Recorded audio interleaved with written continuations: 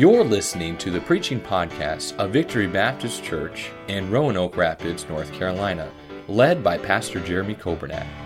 It is our desire that you will be helped by this Bible message.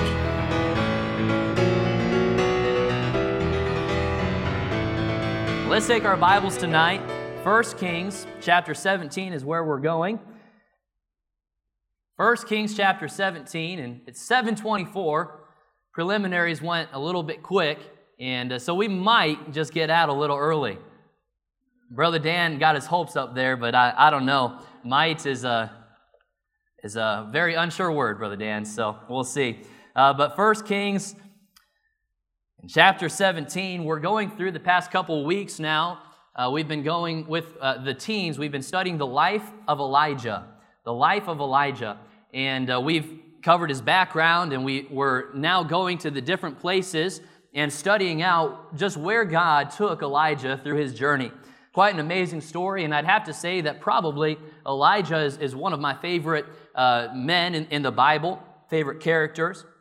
And so we're going to continue on, if you will, if you don't mind. We'll continue on our study here of the life of Elijah. We started with Elijah's background.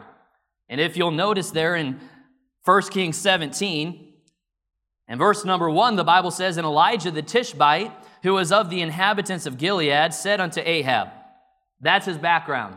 Not much, is there? He just kind of came on the scene, and he had something to say to Ahab. And as we look here, his father isn't mentioned. We see his land is mentioned. It's almost like God just kind of dropped off a gift of grace and mercy named Elijah for the land of Israel. This spiritual condition of Israel at this time was very bad. They had steeped into idolatry. Largely, we'll give the credit to Jezebel, as Ahab thought it was a light thing to walk in the ways of Jeroboam, and he took to wife Jezebel, and Jezebel was from the land of Zidon. She was a princess, and her dad was the king of Zidon and Tyre, and Jezebel worshipped Baal. Now, Baal was a general term. There was a specific name for the Baal that she worshipped, but this specific Baal was the Baal that was in charge of, or they believed was in charge of, the elements, like rain. Believed that, you pray to this Baal and it'll give you a good produce for the year. And so that was the idolatry that Israel was experiencing during this time. We find the message, because of the spiritual condition of Israel and how wicked Ahab and his accomplice Jezebel was, we find the message was very direct from God through Elijah. The Bible says in verse 1, "As the Lord God of Israel liveth, before whom I stand, there shall not be dew nor rain these years, but according to my word." You see, Jezebel challenged the existing of the living God by replacing him with Baal.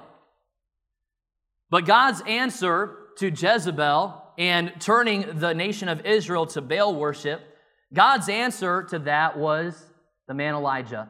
Elijah comes on the scene as a faithful servant who we know nothing about, but yet he comes and faithfully proclaims God's word, God's message with boldness to the king.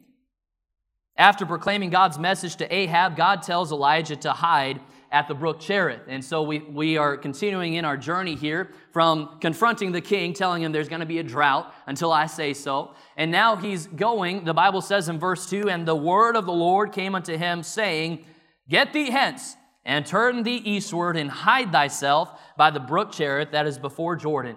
We can imagine that Jezebel wasn't very happy with what Elijah had to say to her husband. And so she was out to get him. And so God says, "Well, I'm going to protect you, Elijah, but I need you to go hide at the brook Cherith." That word Cherith, it means cutting or separation. It's a cutting place for Elijah. This is where God would work on Elijah. We find that this place, Cherith, was a place of separation. He was all alone. There was nobody else there. This place was a place of security. Now, Elijah was protected by God, but this place specifically was a place where people would retreat and get protection because it was kind of out of the way.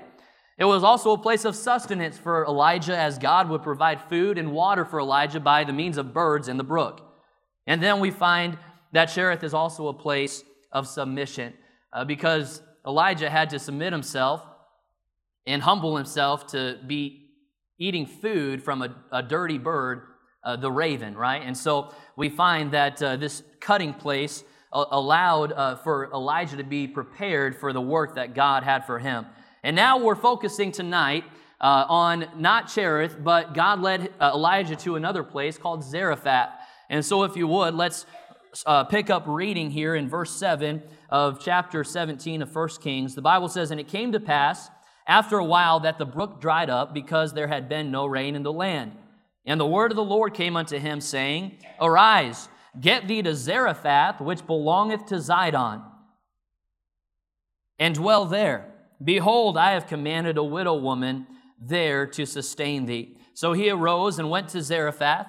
And when he came to the gate of the city, behold, the widow woman was there gathering of the sticks. And he called to her and said, Fetch me, I pray thee, a little water in a vessel that I may drink." We'll continue reading in just a little bit. But that's the place we're focusing on today, is the city of Zarephath. And so if you would you pray with me and ask God to speak to our hearts tonight with the time that we have remaining as we focus on what God did through Elijah at this city of Zarephath. Lord, I pray that you'd bless as we get into your word tonight, as a little bit different than what I'm used to preaching in a service. But Lord, it's a Bible study tonight, and I pray that you'd use your word to speak to our hearts. I pray that you'd reveal to us maybe some areas that we would work on to get closer to you. And Lord, I pray that you'd receive all the glory tonight for what's said and what's done. We ask in Jesus' name. Amen. If you're taking notes this evening, which I encourage you to, notes are good. One thing, notes help you not to fall asleep if you're struggling with that. And that helped me a lot through college, trying to write down some notes, and so I wouldn't doze off sometimes, because as a college student, you get a little tired, all right? And I can imagine now, as I'm an adult, we get tired all the time, don't we? And so that might help you take notes. Another thing I like to take notes for is so I can kind of keep my place where the preacher's at in the message. And then I also like to take notes so that after the message and when I go home, I have that sheet of paper and I can review what was preached on at church. And so that's why I take notes, and I'd encourage you to if you have a pen. But number one we're looking at, they all start with P, the place. Let's look at the place. What's the place? Zarephath. Zarephath is the place, the location we're looking at here. And I want to draw your attention here in verse 9. It says, Arise. God tells Elijah, Arise, get thee to Zarephath, which belongeth to Zidon. Now, I don't know if you're connecting the dots, but Zidon, what do we know about Zidon? That was where Jezebel was from. And she was born in Zidon. Her daddy was the king of Zidon. And God is telling me now to go out of hiding from this brook Cherith, where I was protected, where I was alone, where I was safe from the murderous Jezebel. And God wants me now to go to Zarephath in Zidon. Surely I'm not going to have any cover there. Maybe Elijah at that point questioned and said, Lord, are you sure that's where you want me to go? But God says, there I prepared a widow woman there to sustain thee. This word Zarephath, it means refining place. So we had Cherith, which was in the introduction. That was the cutting place. And God allowed that place to cut away at Elijah and take away some things that he realized he didn't need to serve the Lord, and maybe a distraction that he could get rid of to focus more on what God would have for him in the future. Zarephath was the refining place, or the smelting place.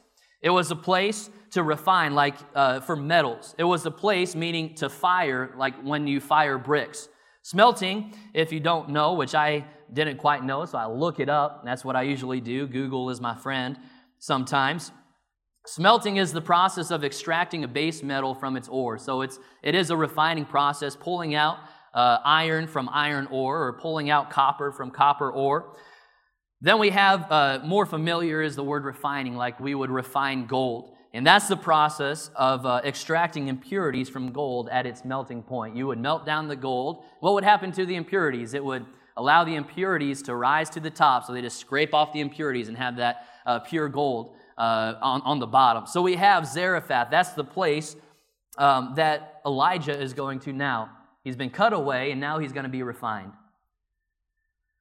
You might have had one of these or have seen the product of these, but Anyone ever heard of a rock tumbler? A rock tumbler, you get some rocks that are kind of jagged and dull looking, maybe from the river, and you take those rocks and you put it in a rock tumbler that has a certain type of grit, and the more coarse of grit will wear away the rock more. But you put it in that rock tumbler, and after a matter of days or weeks, you take those rocks out, and what happened? Well, the rocks are no longer jagged and dull. They're starting to get more smooth and actually get a shine to it, and they're more beautiful. That's the refining process that we're talking about. God was sending Elijah through a refining process at this moment. This is the place. Number 2, let's look at the people. The people involved in this story, in this account here in 1 Kings chapter 17, first of all, was Elijah. Elijah was the man of God. And let's put ourselves tonight in Elijah's shoes, if you will. Let's think about, okay, I just confronted King Ahab. Now I'm hiding from Ahab and Jezebel because they're not very happy with me with what I had to tell them.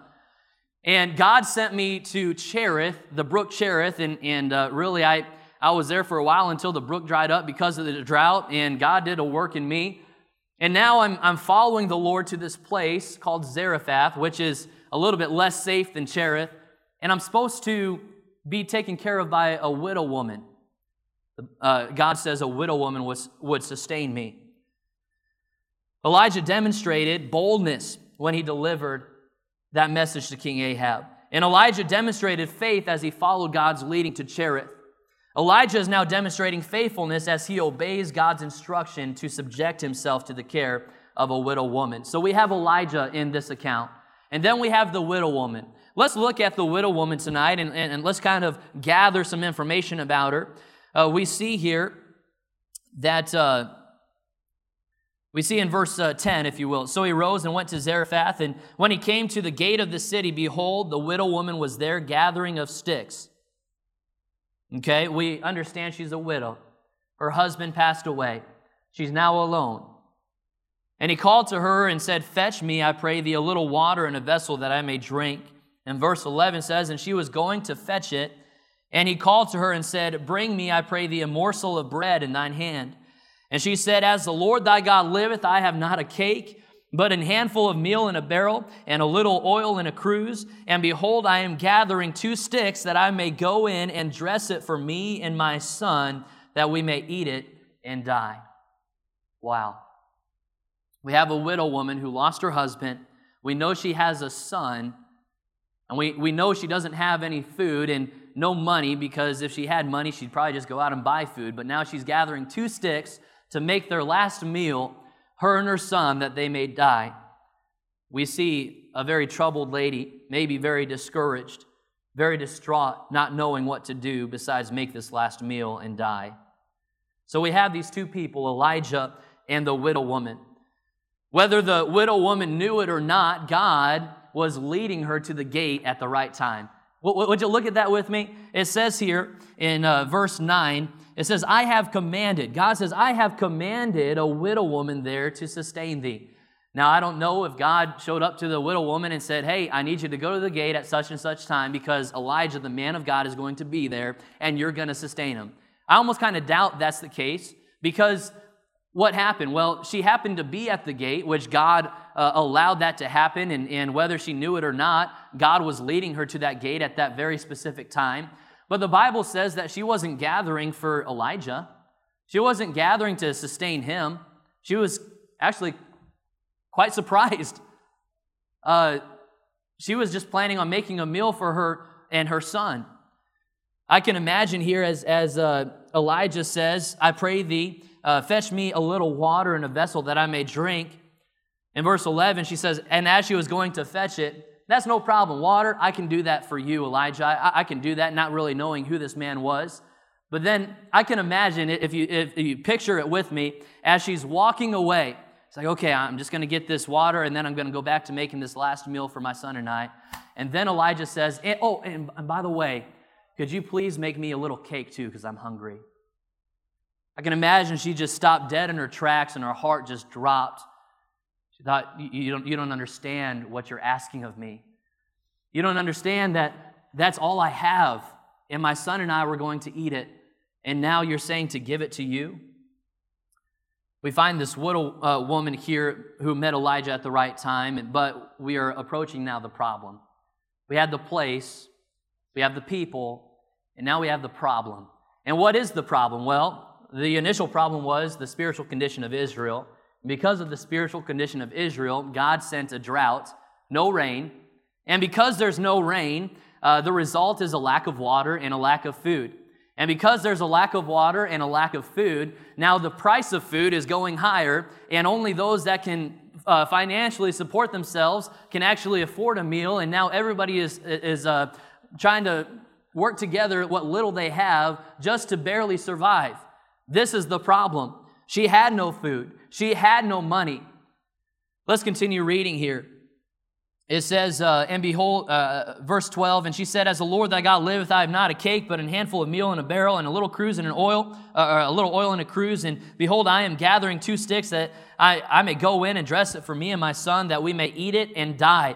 And Elijah said unto her, fear not, go and do as thou hast said, but make me thereof a little cake first, and bring it unto me, and after make for thee and for thy son. This is impossible. Verse 14, for thus saith the Lord God of Israel, the barrel of meal shall not waste, neither shall the cruse of oil fail until the day that the Lord sendeth rain upon the earth. Wow, what a promise that would be. Wouldn't that be amazing if that were to truly happen? Maybe the widow's thinking, I can't even imagine this little that I have. How in the world can God supply my need with this little bit? I don't understand, but Elijah's telling me that this is the promise that God is telling me. And so, what did she do in verse 15? The Bible says, and she went. She obeyed. She had faith and did according to the saying of Elijah. And she and he and her house did eat many days. And the barrel of meal wasted not, neither did the cruse of oil fail, according to the word of the Lord which he spake by Elijah. So we see the place, we see the people, we see the problem, but now, as we're reading, we see the providence. And so write that down. Number 4, the providence. No doubt this widow woman was fearful, discouraged, distraught. She was at her wit's end. She didn't know what else to do but to eat and die. But may I remind you just a few examples in the Bible. May I remind you that Isaac thought his life was over, but God provided a ram. May I remind you that Joseph thought his life was over, but God brought him out of the pit and out of the prison. The children of Israel thought their lives were over, but God parted the Red Sea. The children of Israel thought their lives were over, but God provided manna to eat. The children of Israel thought that their lives were over, but God supplied water out of a rock. Jonah thought his life was over, but God prepared a whale. Job thought his life was over, but God gave him twice as much as he had before. Hezekiah thought his life was over, but God gave him 15 more years to live. The leper in the Gospels thought his life was over, but Jesus healed him. Mary and Martha thought Lazarus' life was over, but Jesus raised him from the dead. The thief on the cross thought his life was over, but Jesus gave him paradise. The disciples thought their lives were over, but Jesus rose again on the 3rd day. The poor widow woman here, she thought her life was over, but God gave her a barrel of meal and cruse of oil that wasted not. And you may think tonight, under the sound of my voice, if you're listening on the radio, if you're here in person, you may think that your life is over tonight. But may I remind you, God is still on the throne. God is still faithful. God is still in control, and God is still supplying your needs tonight. So don't ever give up. Just pray, as the song says. Like he provided for Isaac and Joseph and the children of Israel and Jonah and Job and Hezekiah, the leper, Lazarus, the thief on the cross, the disciples, this poor widow, he will provide for you tonight. God allows us to endure faith-trying times so that we can experience the provision that's only possible with God. God's going to allow you to go through some certain things in your life that are unforeseen and you don't have a solution to. And the only reason God's allowing you to go through that is to make you stronger in your faith and to make you realize that there's some things that only God can answer according to His perfect provision for your life. Charles Spurgeon says, we cannot always trace God's hand, but we can always trust God's heart. So we find the providence. And then lastly tonight, and we'll be finished, is the proving. Let's continue to read here. We find that this amazing mountaintop for this widow woman. She thought it was over. Her and her son were just going to die. And now God is supplied in this miraculous way where the barrel of meal doesn't waste and the cruse of oil, it continues on until the time that they don't need it anymore, until the rain came back for the earth. And while being on that mountaintop, the story continues here in verse 17. The Bible says, "And it came to pass after these things that the son of the woman, the mistress of the house, fell sick. And his sickness was so sore that there was no breath left in him." Verse 18, "And she said unto Elijah, What have I to do with thee, O thou man of God? Art thou come unto me to call my sin to remembrance and to slay my son?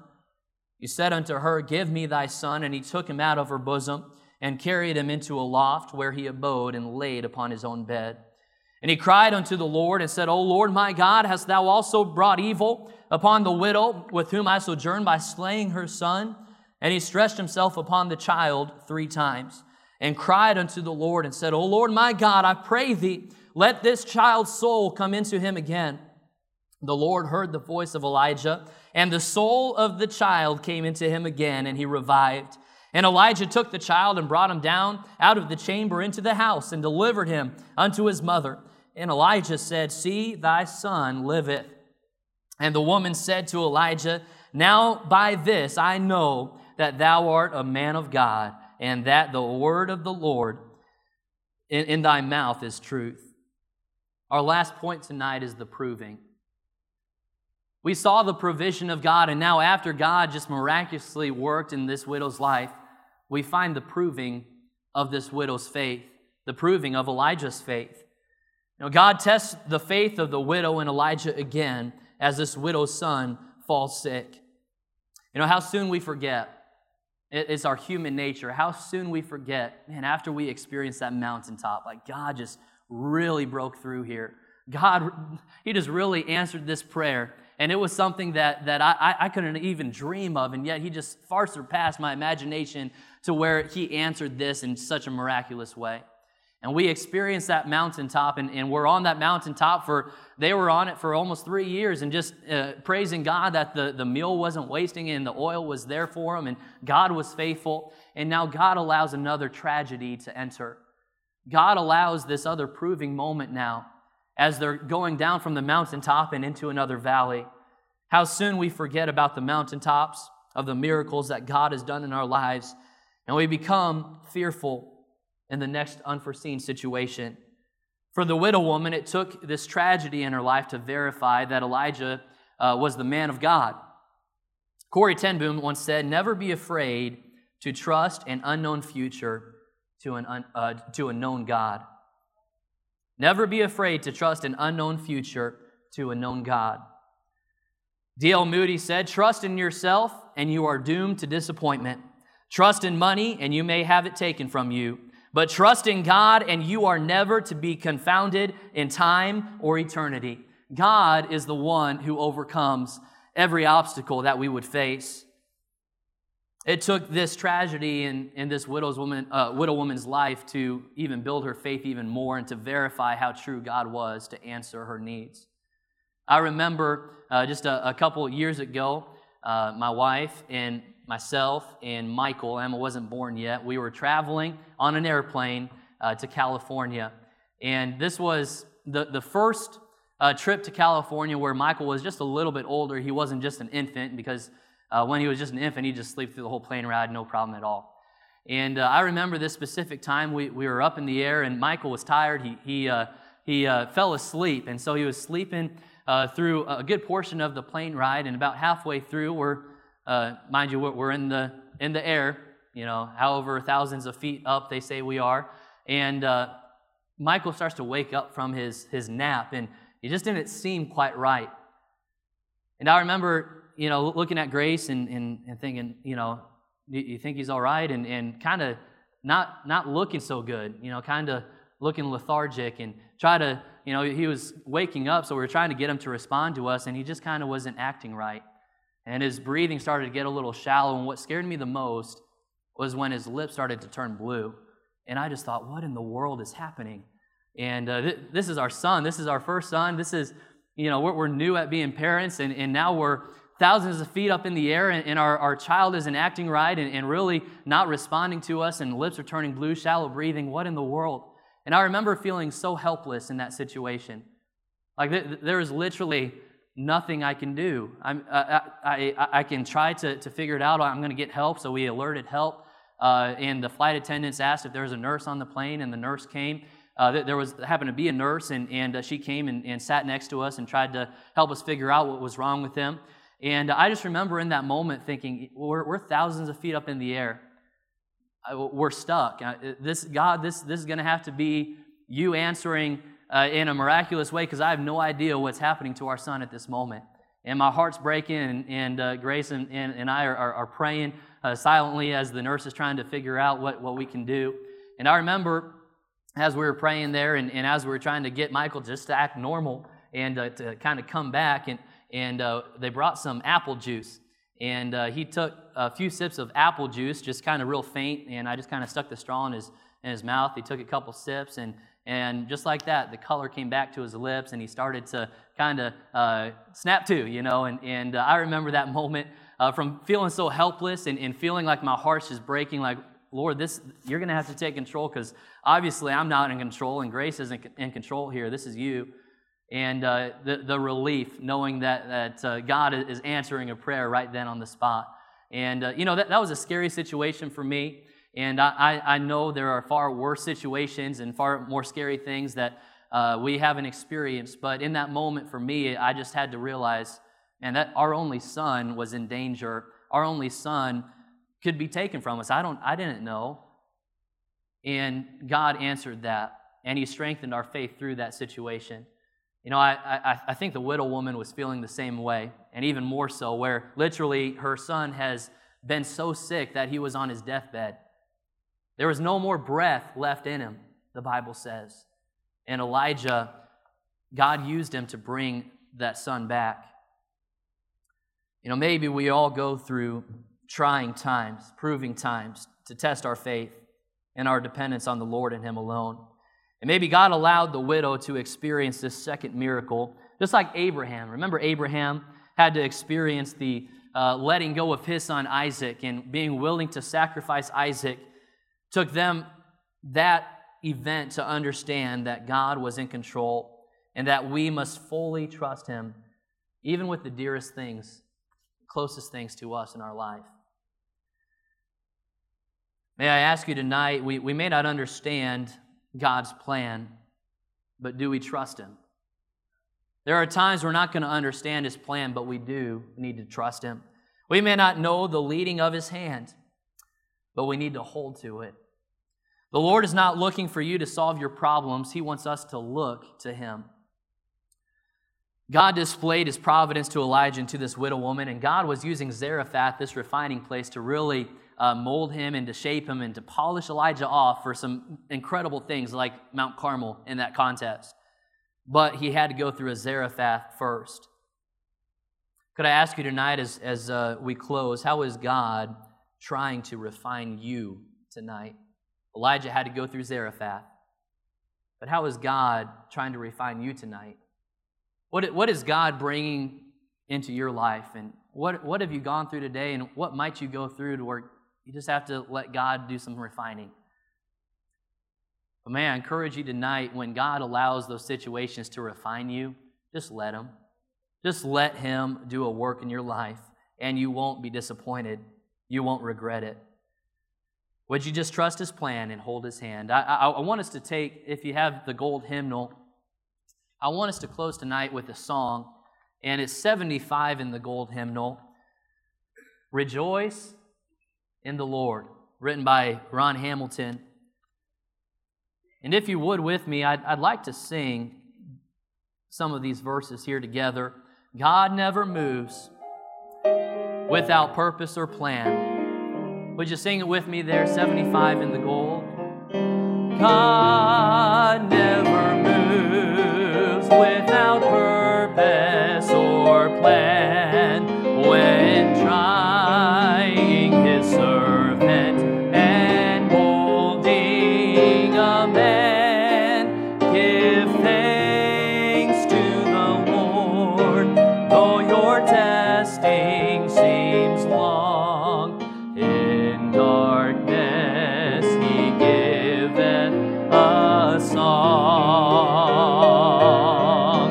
Oh, rejoice in the Lord, He makes no mistake. He knoweth the end of each path that I take. For when I am tried and purified, I shall come forth as gold. Second verse says, I could not see through the shadows ahead, so I looked at the cross of my Savior instead. I bowed to the will of the Master that day, and then peace came and tears fled away. Now I can see, would you sing it there with me on the last? Now I can see testing comes from above.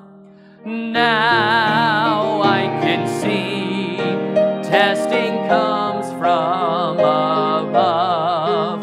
God strengthens His children and purges in love. My Father knows best, and I trust in His care.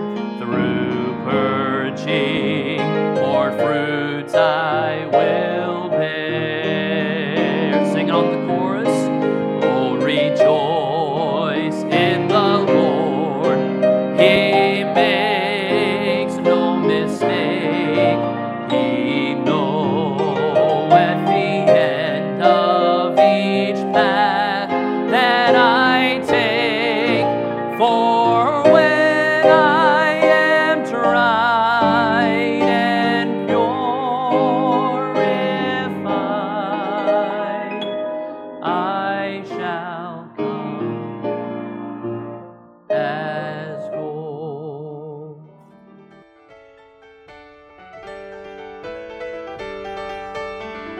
Thank you for listening to the preaching podcast of Victory Baptist Church in Roanoke Rapids, North Carolina, led by Pastor Jeremy Coburnack. For more information about our ministry, please visit our website at vbcrr.org. May God bless you as you serve Him this week.